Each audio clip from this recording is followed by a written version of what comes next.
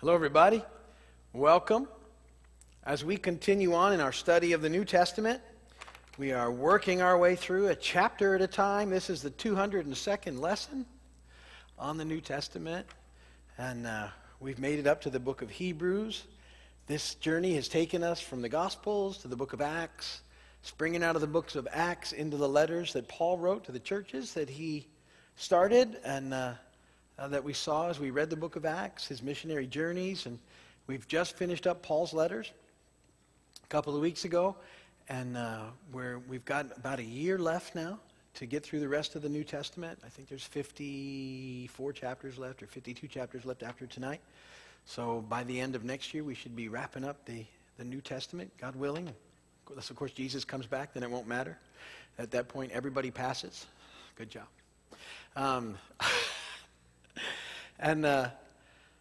But if he tarries, we'll endeavor to persevere, and as we finish the New Testament, that'll be in 2014. We should finish 2015. We should be hopping into the Old Testament. I think that's going to take us 15 years. That'll take us to 2030, and then we'll start again in the New Testament. Because I won't remember a thing. It'll be like fresh to me. So good. We got a plan, and that's good. That's where we're at. Right now, we're in the book of Hebrews. As I introduced it last week, Hebrews is a great book. You're going to like this. It's a great letter. There's just so much depth in it, and the writer of Hebrews is. We're not sure who the writer of Hebrews is right off the bat. We don't know. Some people think it's Paul, but I don't think that's even the main thrust anymore. It was at some points, but. Some people have opted for Apollos being the writer, or Luke maybe even, or there's just been different ideas that have been tossed around, but we're not sure. We're fairly confident it was one of Paul's companions, just because of some of the ideas seem to have been very much Paul's, but the writing style isn't Paul's, and in lots of ways, and we'll talk about a little bit of that today. We see these things. There's a lot of Old Testament that's quoted in here because the book is written primarily to Hebrews, Christian Jewish believers, who, because of the amount of persecution they faced, and the just the wave of false teachers that have come after them, a lot of them are sort of thinking about kind of quitting the walk. And the writer of Hebrews addresses them.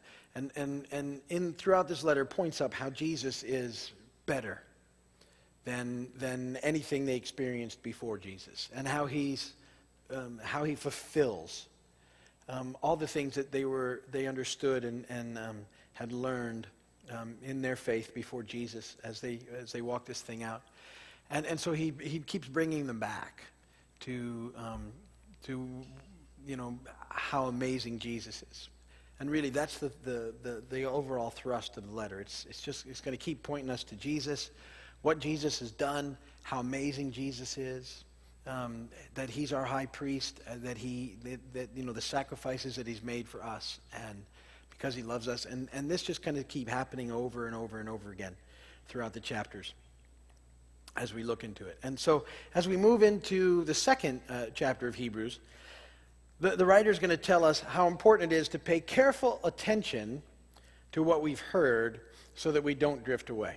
And that is such an important thing. That's why, we always, I talk often here about the importance of developing in your life a daily spiritual discipline of reading the Word of God, and of taking time to read it, and to think about it, and to meditate on it, and to pray over it, and to memorize it, and to allow it just to continually sink into your life. Because, without it, it's easy for us to drift away, to get caught up in things that really don't matter, we get bombarded with teaching, even if it's not coming to us in the form of teaching, but our culture is constantly trying to strip away the foundation of our faith. Even well-meaning people around us who believe differently, they constantly chip away at the foundation that we have, the reason we can stand. And so we have to be careful that we're diligent to pay attention to what we have heard and to continually come back to it. And that's why, you hear me say it over and over and over again. I encourage you, I implore you, I exhort you to develop in your life a daily time in the Word of God. Just make it a priority. It needs to be there. It's that important. Because if we drift away from it, certainly we'll press on with the residual of what we have, but it gets much easier to get distracted and to get sidetracked and to sort of get taken in by things that aren't true. And, all of us still have areas in our lives that the Spirit of God will still challenge within us.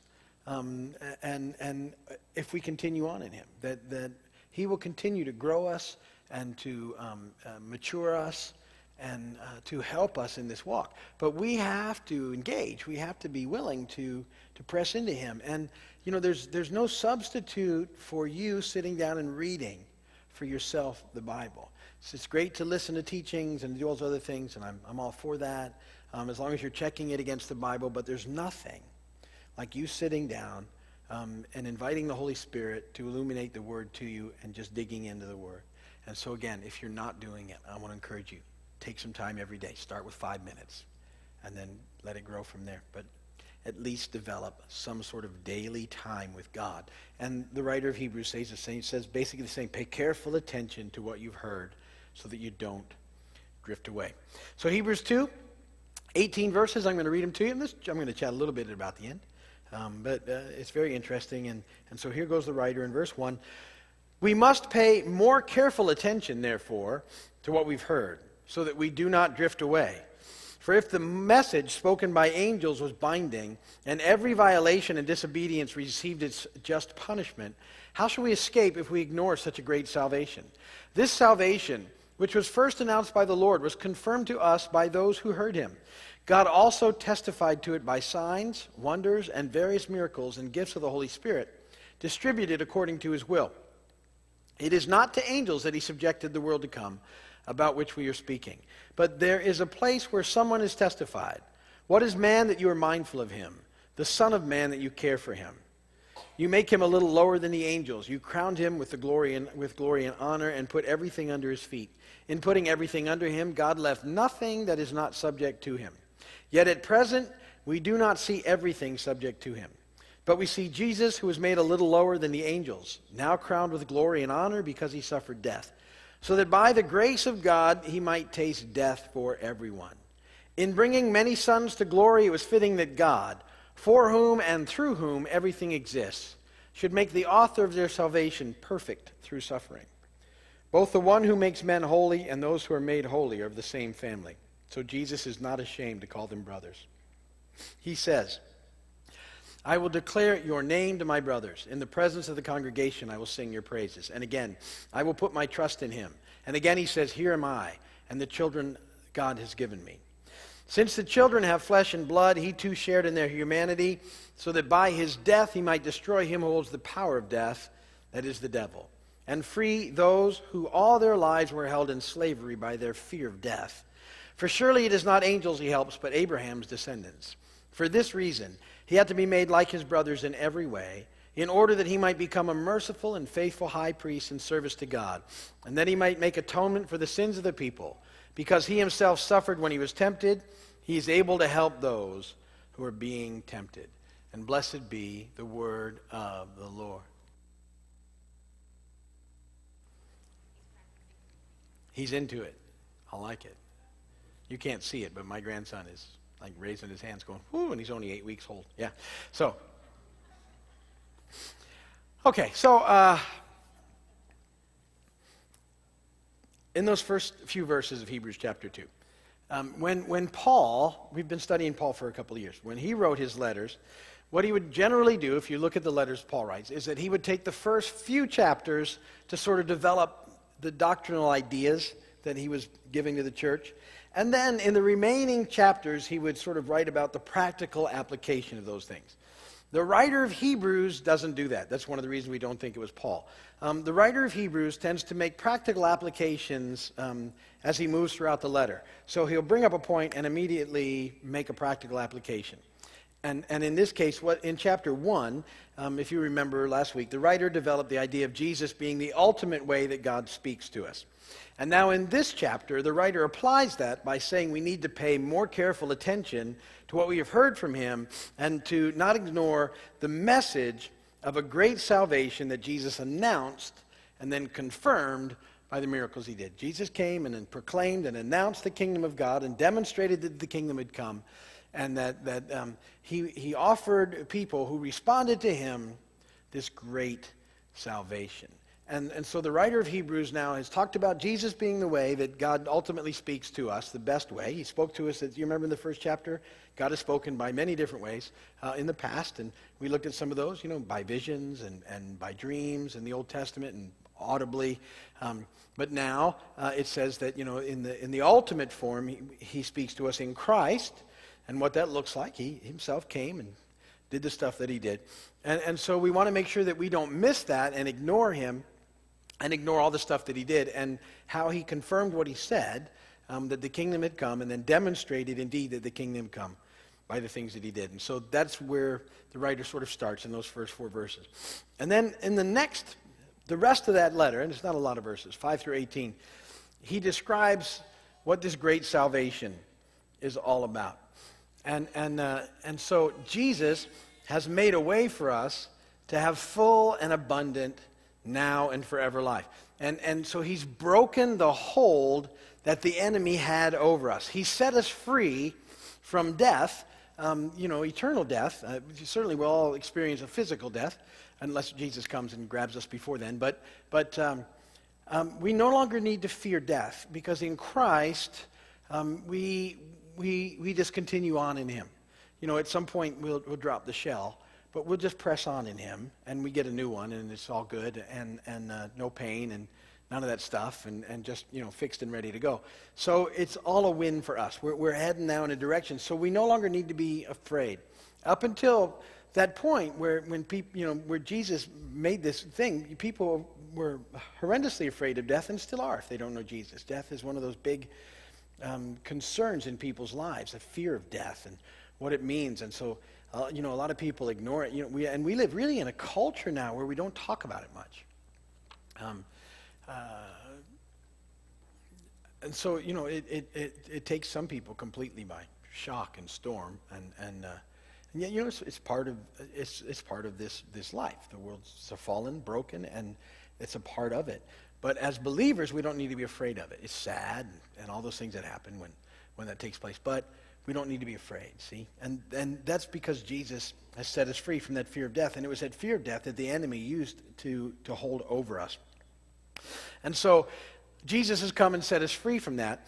And he's rescued us from this present evil age. And he did all that because he loves us. And even though we were mired in sin, he sees and saw the beauty of our potential, and he makes a way for us to be restored into life. So, what had happened was that our identity had been stolen from us and lost at the fall. Though we were initially created in the image of God, sin had caused us to no longer reflect that image. Genesis 1:27. Here's a few verses. I know they didn't make your notes, so you might want to write down the address and look at them later, or you can just listen. Genesis 1:27. So God created man in his own image. In the image of God he created them, male and female he created them. God created us in his image and gave us dominion, which we lost in the fall. And something happens, so that's Genesis 1. The fall happens in Genesis 3. Genesis 5, here's a fascinating verse. Verse 1. This is the written account of Adam's line. When God created man, he made him in the likeness of God, or the image of God. He created them male and female and blessed them. And when they were created, he called them man. When Adam had lived 130 years, he had a son in his own likeness, in his own image, and he named him Seth. Something happened. Because of the fall, interestingly, 130 years, whatever that process was, created in the image of God, and now created in the image of man. Something totally different. What happened? Well, the fall happened. And so we no longer reflected the image of God in the process. We were no longer image bearers. And Seth means substituted. And so most people read that and they think, well, he was a substitute for Cain.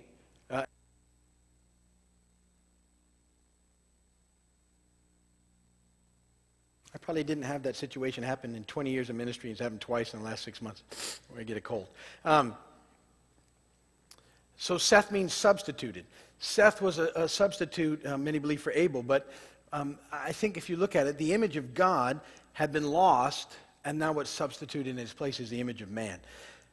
And yet Jesus makes it possible for us to be restored and once again become the image bearers of God. Hebrews 1:3 says this, "The Son is the radiance of God's glory and the exact representation of his being, sustaining all things by his powerful word.